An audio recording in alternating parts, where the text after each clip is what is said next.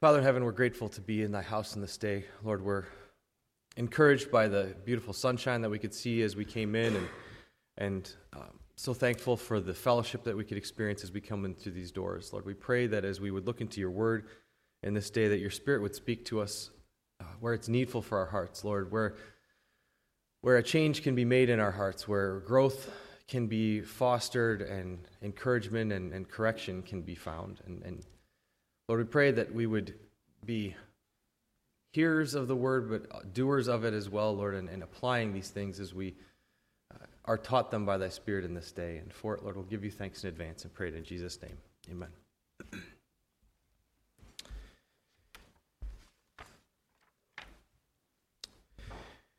I got to confess, I have a number of scriptures that had opened this morning, or over the last week, actually. And so I'm not 100% clear what will be our main text. And so maybe I'll even tell you, don't worry about following along this morning. Because had a number of things that took place this week, and even some of the conversations that we were blessed to have last night, some of the laughing that we did as we were listening to some engagement and marriage stories that some I knew, some I didn't know, pieces of the stories I knew, but not all of it. But had a couple of occasions this week where a few phrases came to mind. Perspectives, even in our ministers' meeting this morning, Dad talked about perspectives, the seasons of our lives, transitions in our lives, and just change. Like, how comfortable am I with change? I don't think I've ever preached on these verses. I don't think I've ever read them in a service, but this is probably evidence of me getting older. But Ecclesiastes 3 are these verses that I feel like I've heard so many brothers senior to me preach about, where it says, to everything there's a season, a time to every purpose under heaven, a time to be born, a time to die, a time to plant, a time to pluck up that which is planted, a time to kill, a time to heal, a time to break down and a time to build up, a time to weep and a time to laugh, a time to mourn and a time to dance, a time to cast away stones and a time to gather stones together, a time to embrace and a time to refrain from embracing, a time to get and a time to lose, a time to keep and a time to cast away, a time to rend and a time to sow, a time to keep silence and a time to speak, a time to love and a time to hate, a time of war and a time of peace. Now, don't get nervous. Usually, every time I heard those verses in the past, it was like, oh man, what kind of big change or transition is happening? But what struck me was, I was reading a couple verses this week in Corinthians, and in one spot, it was the Apostle Paul was telling the Corinthian church to do something one way, and then on the other, just a book later and a couple chapters later, he tells them, you got to do it a completely different way. And I had to think for myself, how many times in my life I've had those situations where I thought I had a clear understanding of what the road before me was going to look like forever. And then at some point God said, no, you're going to do it this way. It's going to change. There's going to be some little difference that'll take place. And I got to my office Monday morning. This isn't my change, just for the record. I got to my office Monday morning, and Friday, the previous Friday, I had a conversation with one of the guys I work with that the superintendent on my job, or one of my jobs, was going to be on vacation. And so we had another gentleman that I'd worked with for a couple weeks, really smart guy, probably in his mid-50s, I would say, was going to come. My superintendent was going to be on vacation. This other gentleman was going to come and backstop on my project so that I didn't have to go out in the field and sit in the trailer for a couple weeks. And so I'm all set with that, and I thought, okay, good. You know, when I get to the office on Monday, he'll be out there, no big deal. And we sit down. We have a staff meeting every Monday morning, and I sit down in the staff meeting, and my boss says, by the way, at the end of the meeting, Mike, can you get with Tim, our manpower guy? We're going to have to do something because I won't use the gentleman's name, but so-and-so is not going to be, if you haven't found out already, he's not at the job site this morning. I said, why not? And everybody was looking very serious. He says, well, you know, he's not there. He had something come up. I said, okay, sure, we'll backstop. And he says, he won the lottery. And he quit. Yeah, you can smile now, right? Like this, everybody was looking very dour and scared that I was going to have some kind of cancer story. No, he won the lottery. Friday morning, that man had gone into the office.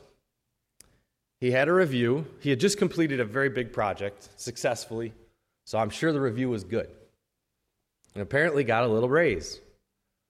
And on his way out, he drove over to the gas station that I just renovated, turned this truck stop into this big, whatever, my project, and he bought a scratch-off ticket.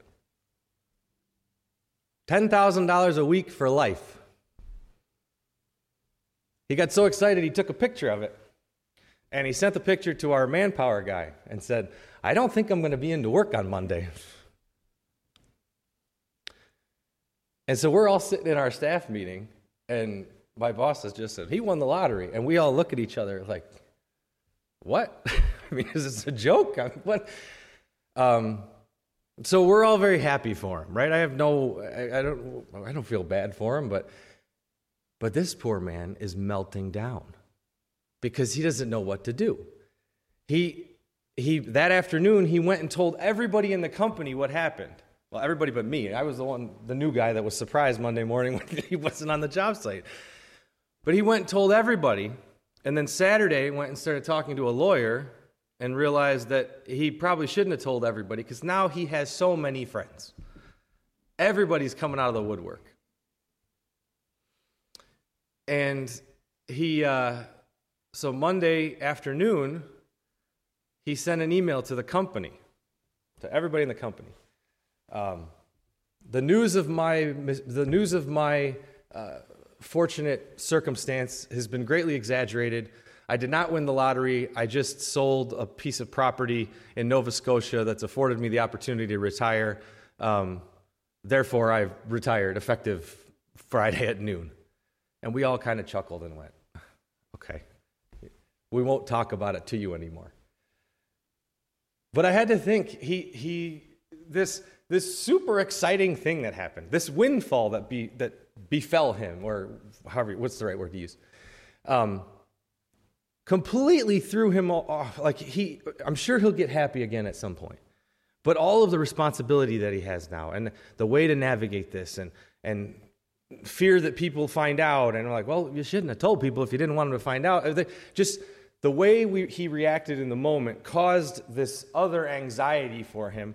And while he could be, and hopefully will be at some point, looking at a horizon in front of him that is really a positive one, or could be, in the moment, he went from jubilation to freaking out very, very quickly. It just, all week, all the conversations that we've had in our job sites and everywhere have been tenured with this, well, we'll plan to do that on Friday unless you win the lottery, and you would never know. And this whole story of, we in our fellowships will say, Lord willing, I'm going to Mansfield next weekend, or Lord willing, this will happen, or Lord willing, we'll have communion in a couple weeks. When you see somebody's future change so fast in a positive sense, it just gave me a new appreciation for it. We never know what's around the next corner. And I appreciated being able to have that kind of a reminder in the sense that didn't involve a tragic passing, that didn't involve something heartbreaking. Because we've had those this week, where our perspective is that life will continue as it has in the past, and there won't be a change, and that things will continue along the road that we see before us, and then things do tragically happen. And so what I was struck by was these times and seasons in our lives, and how do we navigate that? In the couple examples that I was led to, the way that this actually opened up was I was reading in 2 Corinthians. In 2 Corinthians 6, we have these verses at the end that talk about being not unequally yoked together with unbelievers. I know this is a funny transition, so bear with me if you can. But we have this thought, when we read those verses, we think of them directly and right out of the gate in regards to not being married to unbelievers, not being unequally yoked in our marriages or in our business relationships with unbelievers. But if we read what the Apostle Paul says here, in verse 14 of chapter 6, it says, "Be not unequally yoked together with unbelievers, for what fellowship hath righteousness with unrighteousness? And what communion hath light with darkness? And what concord hath Christ with Belial? Or what part hath he that believeth with an infidel?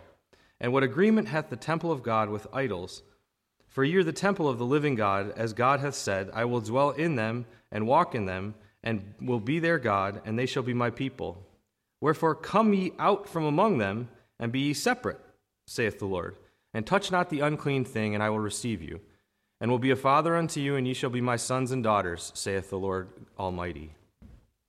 This verse that the Apostle Paul is pointing out that, you know what, there are influences that you have gotten too comfortable with, Corinthians. Your affections have been such that you've become yoked, you've become connected, you've become influenced by these bad influences around you, these evil influences around you. And because of that, you have to come out. I need you to come and be separate from them. Now, if we just take that passage and we just leave that passage in 2 Corinthians there, we could build that into another article that I was reading this week. We could build that into an Amish lifestyle. We could build that into this reclusive, isolated, maybe not Amish is not the right one, but just put whatever face on it that you want. We could build that into a lifestyle and a walk that is isolated, let me use those words again, isolated, reclusive, insular, without contact or without influence from the world around us. And it would be biblical, right? It would be obedient to this passage. But if we flip back just a little bit before, in 1 Corinthians 5, verse 9, and this is the Apostle Paul talking about the missing epistle that we don't have. It says, "I wrote unto you in an epistle not to company with fornicators, yet not altogether with the fornicators of this world, or with the covetous or extortioners, or with idolaters, for then ye must needs go out of the world. But now I have written unto you not to keep company if any man that is called a brother be a fornicator, or covetous, or idolater, or railer, or drunkard, or an extortioner. With such a one know not to eat." So,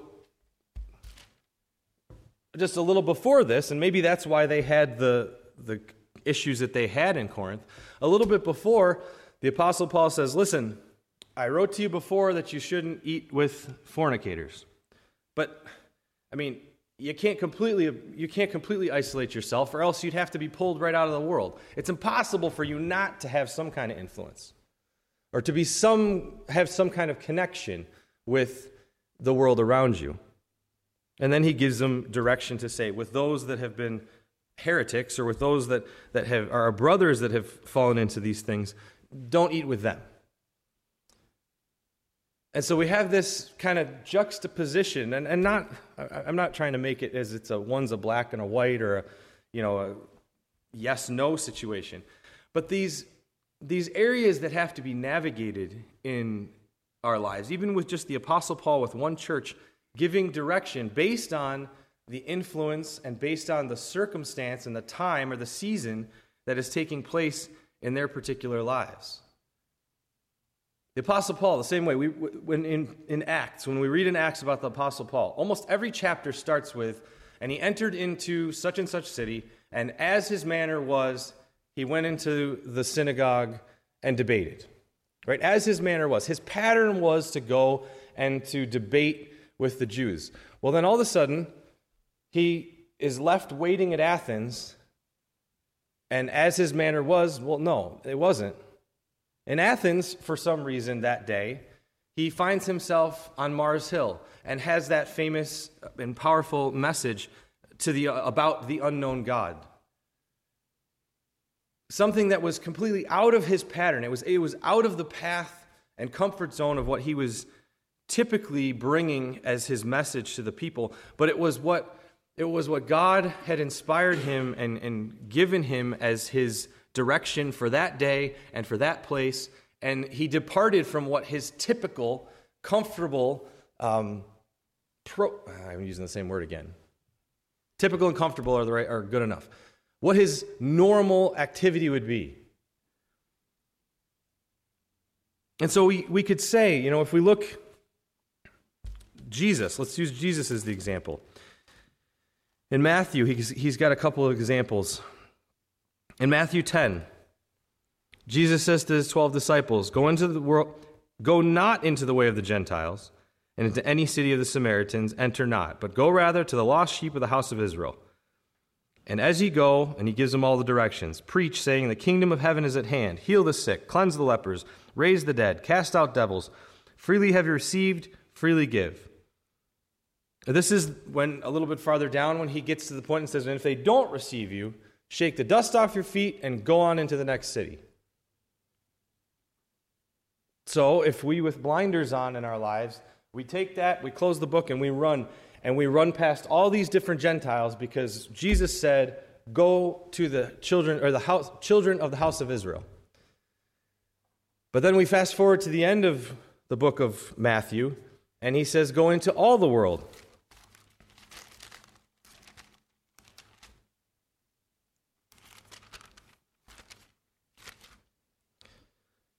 Go ye therefore and teach all nations, baptizing them in the name of the Father, the Son, and the Holy Ghost, teaching them to observe all things whatsoever I have commanded you. And lo, I am with you always, even unto the end of the world. So, again, and I have to laugh. How many times these Adventures in Odyssey stories keep coming up, even as now, yes, I am a middle-aged man. But we were driving back from Song Mountain. We went out to the hill, not to go skiing, but we went out for dinner on Friday night. And as we were driving back, we were listening to an Adventures in Odyssey, and it reminded me of one where it talks about this Jewish man, or I don't even know how it describes the man, but he reads in the Bible in one spot, and it says to beat all your plowshares into pruning hooks and your rakes into soil. Basically, turn all of your farm implements into weapons of war. And then he does that, and you hear him banging on the metal and shaping all this stuff. And then he goes to the Bible and he flips a couple pages back, and then it says, take all your weapons of war and fashion them back into farm implements. And he just gets frustrated because why could the Bible be saying one thing on one side and completely contradict it on the other side? And what I was really struck with as I was thinking about these things this week is that the message and the path of our life, the message and path of our life that the Lord has laid out before us is sure for the moment that he gives us the direction. But if he changes the direction, I shouldn't look at it. I should be careful not to look at it as God changing his mind, but rather God saying, that was the time of that was that season. We've now transitioned into this season. A year ago, I had a transition in my career that I never expected. But had I looked back, had I been obedient, had I been listening to what God was trying to do in my life, I would have had that transition a couple years earlier. And I probably would have had a lot less stress that would have added years back to my life that had probably taken off of my life. I would have been able to enjoy things differently that I didn't enjoy in the meantime because I was stuck with the blinders on saying, no, this is what I'm supposed to do. At one point, there was a voice behind me saying, this is the way, walk ye in it. And even though the voice was starting to say, no, I want to do something else, I said, no, you said. You said this is what I'm supposed to do, and this is where I'm going. some of the stories we heard and we were sharing last night really, really spoke to me, and I won't regurgitate, that's not a bad word to use. I won't replay them all. But one that I appreciated Uncle Urs shared is when he was working at Welsh Allen and had this dream job, this absolute dream job. And all of a sudden, he said it was like the writing on the wall. He could see the handwriting on the wall that was going to be taken away from him, that was being removed, that he was going to be replaced. And there had to be a transition. There had to be a change to something else. As we were just listening, I had to also laugh and said, all of these, so many of you, all these folks that came from Switzerland or from all over the place came to Braun. And then I didn't realize how many people came to Braun and then went other places. And had to think, what did it have to be like for Uncle Guy or Uncle Philip to have these businesses that they brought folks in and then saw that their careers would grow and that they would find other opportunities and they could go other places and do other things. I wonder how many times that, I've been that guy in business that has watched people leave and then you have to replace them, and that's not always easy.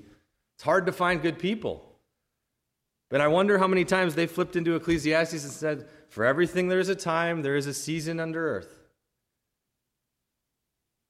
And it's a blessing to be able to watch growth. It's a blessing to be able to see God's hand move and to see believers be obedient to the moving of the Spirit and to exercise their faith in stepping out into the paths that God's laid before them. But I also have to remember for myself that, and maybe everybody else doesn't have that, but if you have a disposition of being one of those ones that likes to walk in line and stay in the path, it's going to be uncomfortable when we have the winds blow and the leaves come and they start to fall and you realize that the transition in the seasons is coming. And something's supposed to change, and I need to be obedient to the change. It's great when fall comes, because I love fall. I actually don't mind when it transitions from fall into winter. Standing at it was pretty fun looking up at the hill and realizing those snow guns are getting colder. And pretty soon, we'll be making this trip out here. Realized I got to figure out how to get a ski box on Ashley's new car, because that next season is coming. But I hate the end of March when I'm skiing over holes and ruts and stuff on the hill, because I know I've got like 6 weeks of nastiness where I can't really ski and I can't really mow the lawn and it's too cold to work on the boat. And I've got endless projects that I didn't do all winter long, and now I have to do all the stuff I didn't get done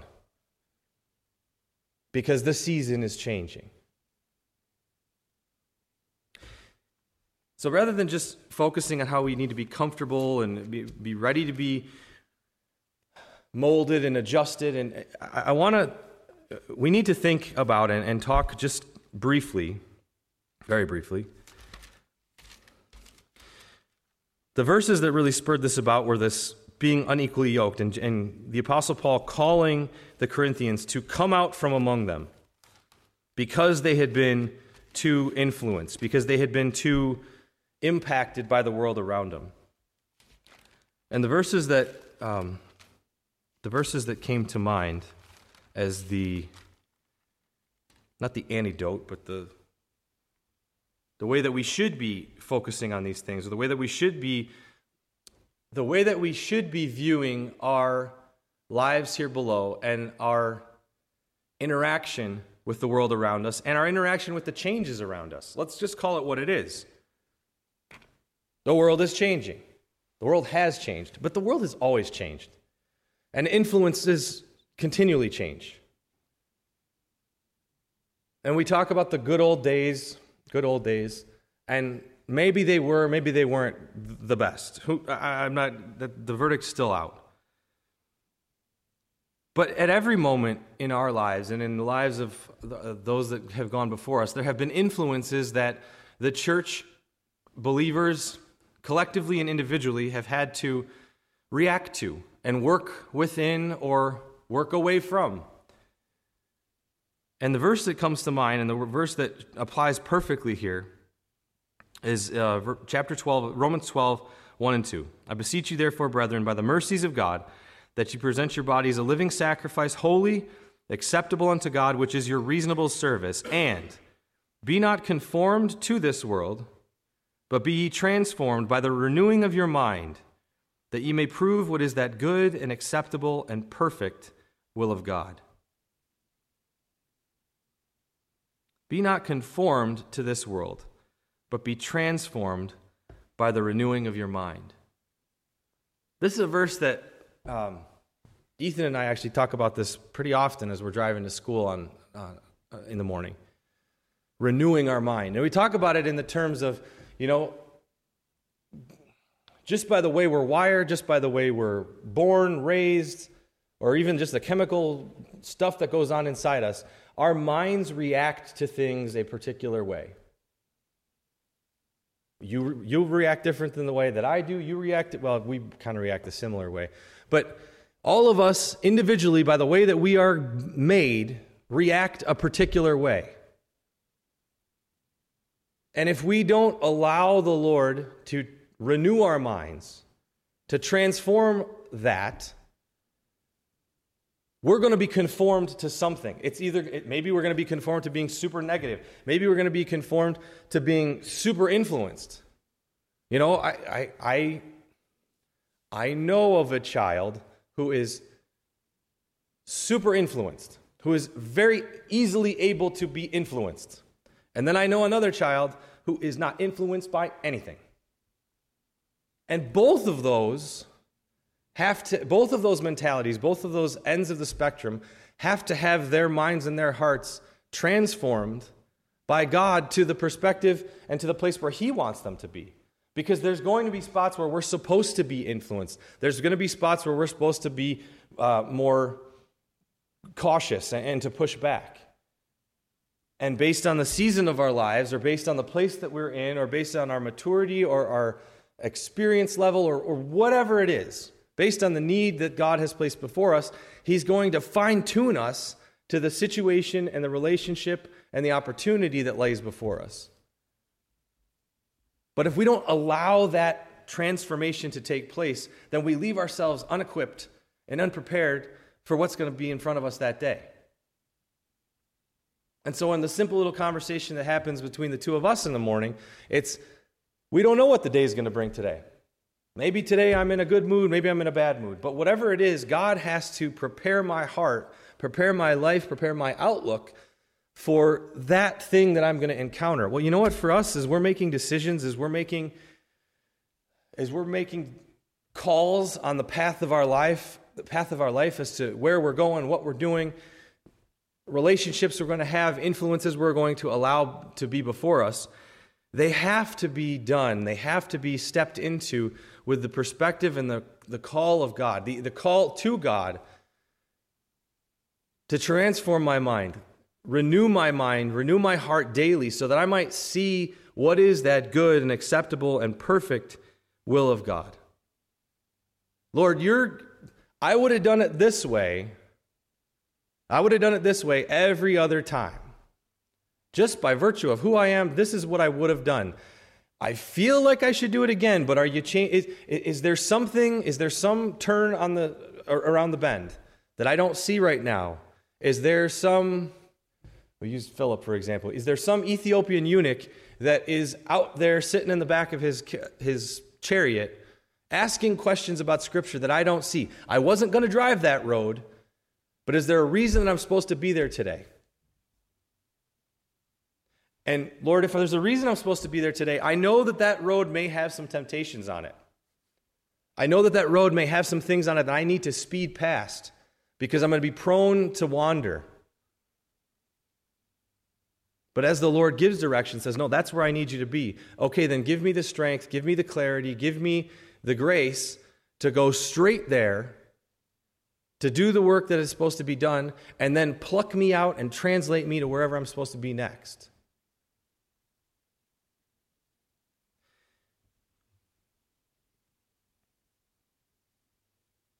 The seasons of our lives, I almost use days of our lives, but as the sands in the hourglass, they will always yield influences. There's always going to be influences around us that will change with the times in which we live. But so too does the Father's transformation. The transformation and renewing of our minds. It's like, this is a terrible analogy. Maybe it's not as bad as I think. It's like the software update. We have this one old phone that we let the kids use to play games on, and it is like shot. It can't do anything anymore. There's no more software updates. It won't even support any of the new iOSs, and so it is like, it's prone to crash. It's prone to all kinds of problems. The amazing part of a relationship with the Lord, having been renewed, having been regenerated by Him, that no matter where we walk, no matter what influence the world wants to throw at us, He's already provided the update. He's already provided it's not even a patch. It's a complete new perspective and all of the tools at our disposal, all the tools that the Lord would need us to have and want us to have are at our disposal if we avail ourselves to them. And so if I feel like I'm standing on the precipice of some scary thing that I have no idea how I'm going to handle, I don't know what, everything, all of the wheels have come off, the world is a disaster, we can't figure it out. Well, if He hasn't come back yet, if we haven't seen a white horse and heard the trumpets, then we're still equipped if we allow ourselves to be. And rather than standing there going, I don't want to do this, I'm too scared, this is too scary, do I step back and do I allow myself to remember that renewing of my mind, that transformation and renewing of not just, it shouldn't even just be renewing of my mind, but of my entire being, will prove what is that good and acceptable and perfect will of God.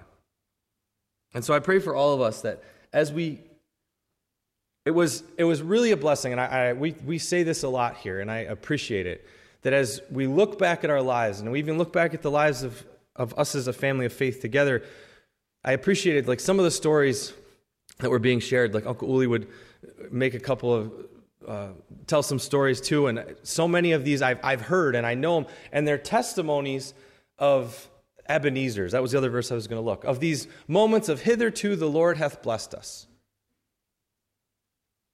That's also part of the equipping that God has given us. If we can keep looking back at these piles of stones all through our lives, through your life, through our congregation's life, through the lives of our fathers of faith, and we look at those and say, I don't understand tomorrow, but I know hitherto the Lord hath blessed us, and I've been empowered, I've been regenerated, I have been transformed, so that tomorrow I'll be able to prove what is that good and acceptable and perfect will of God.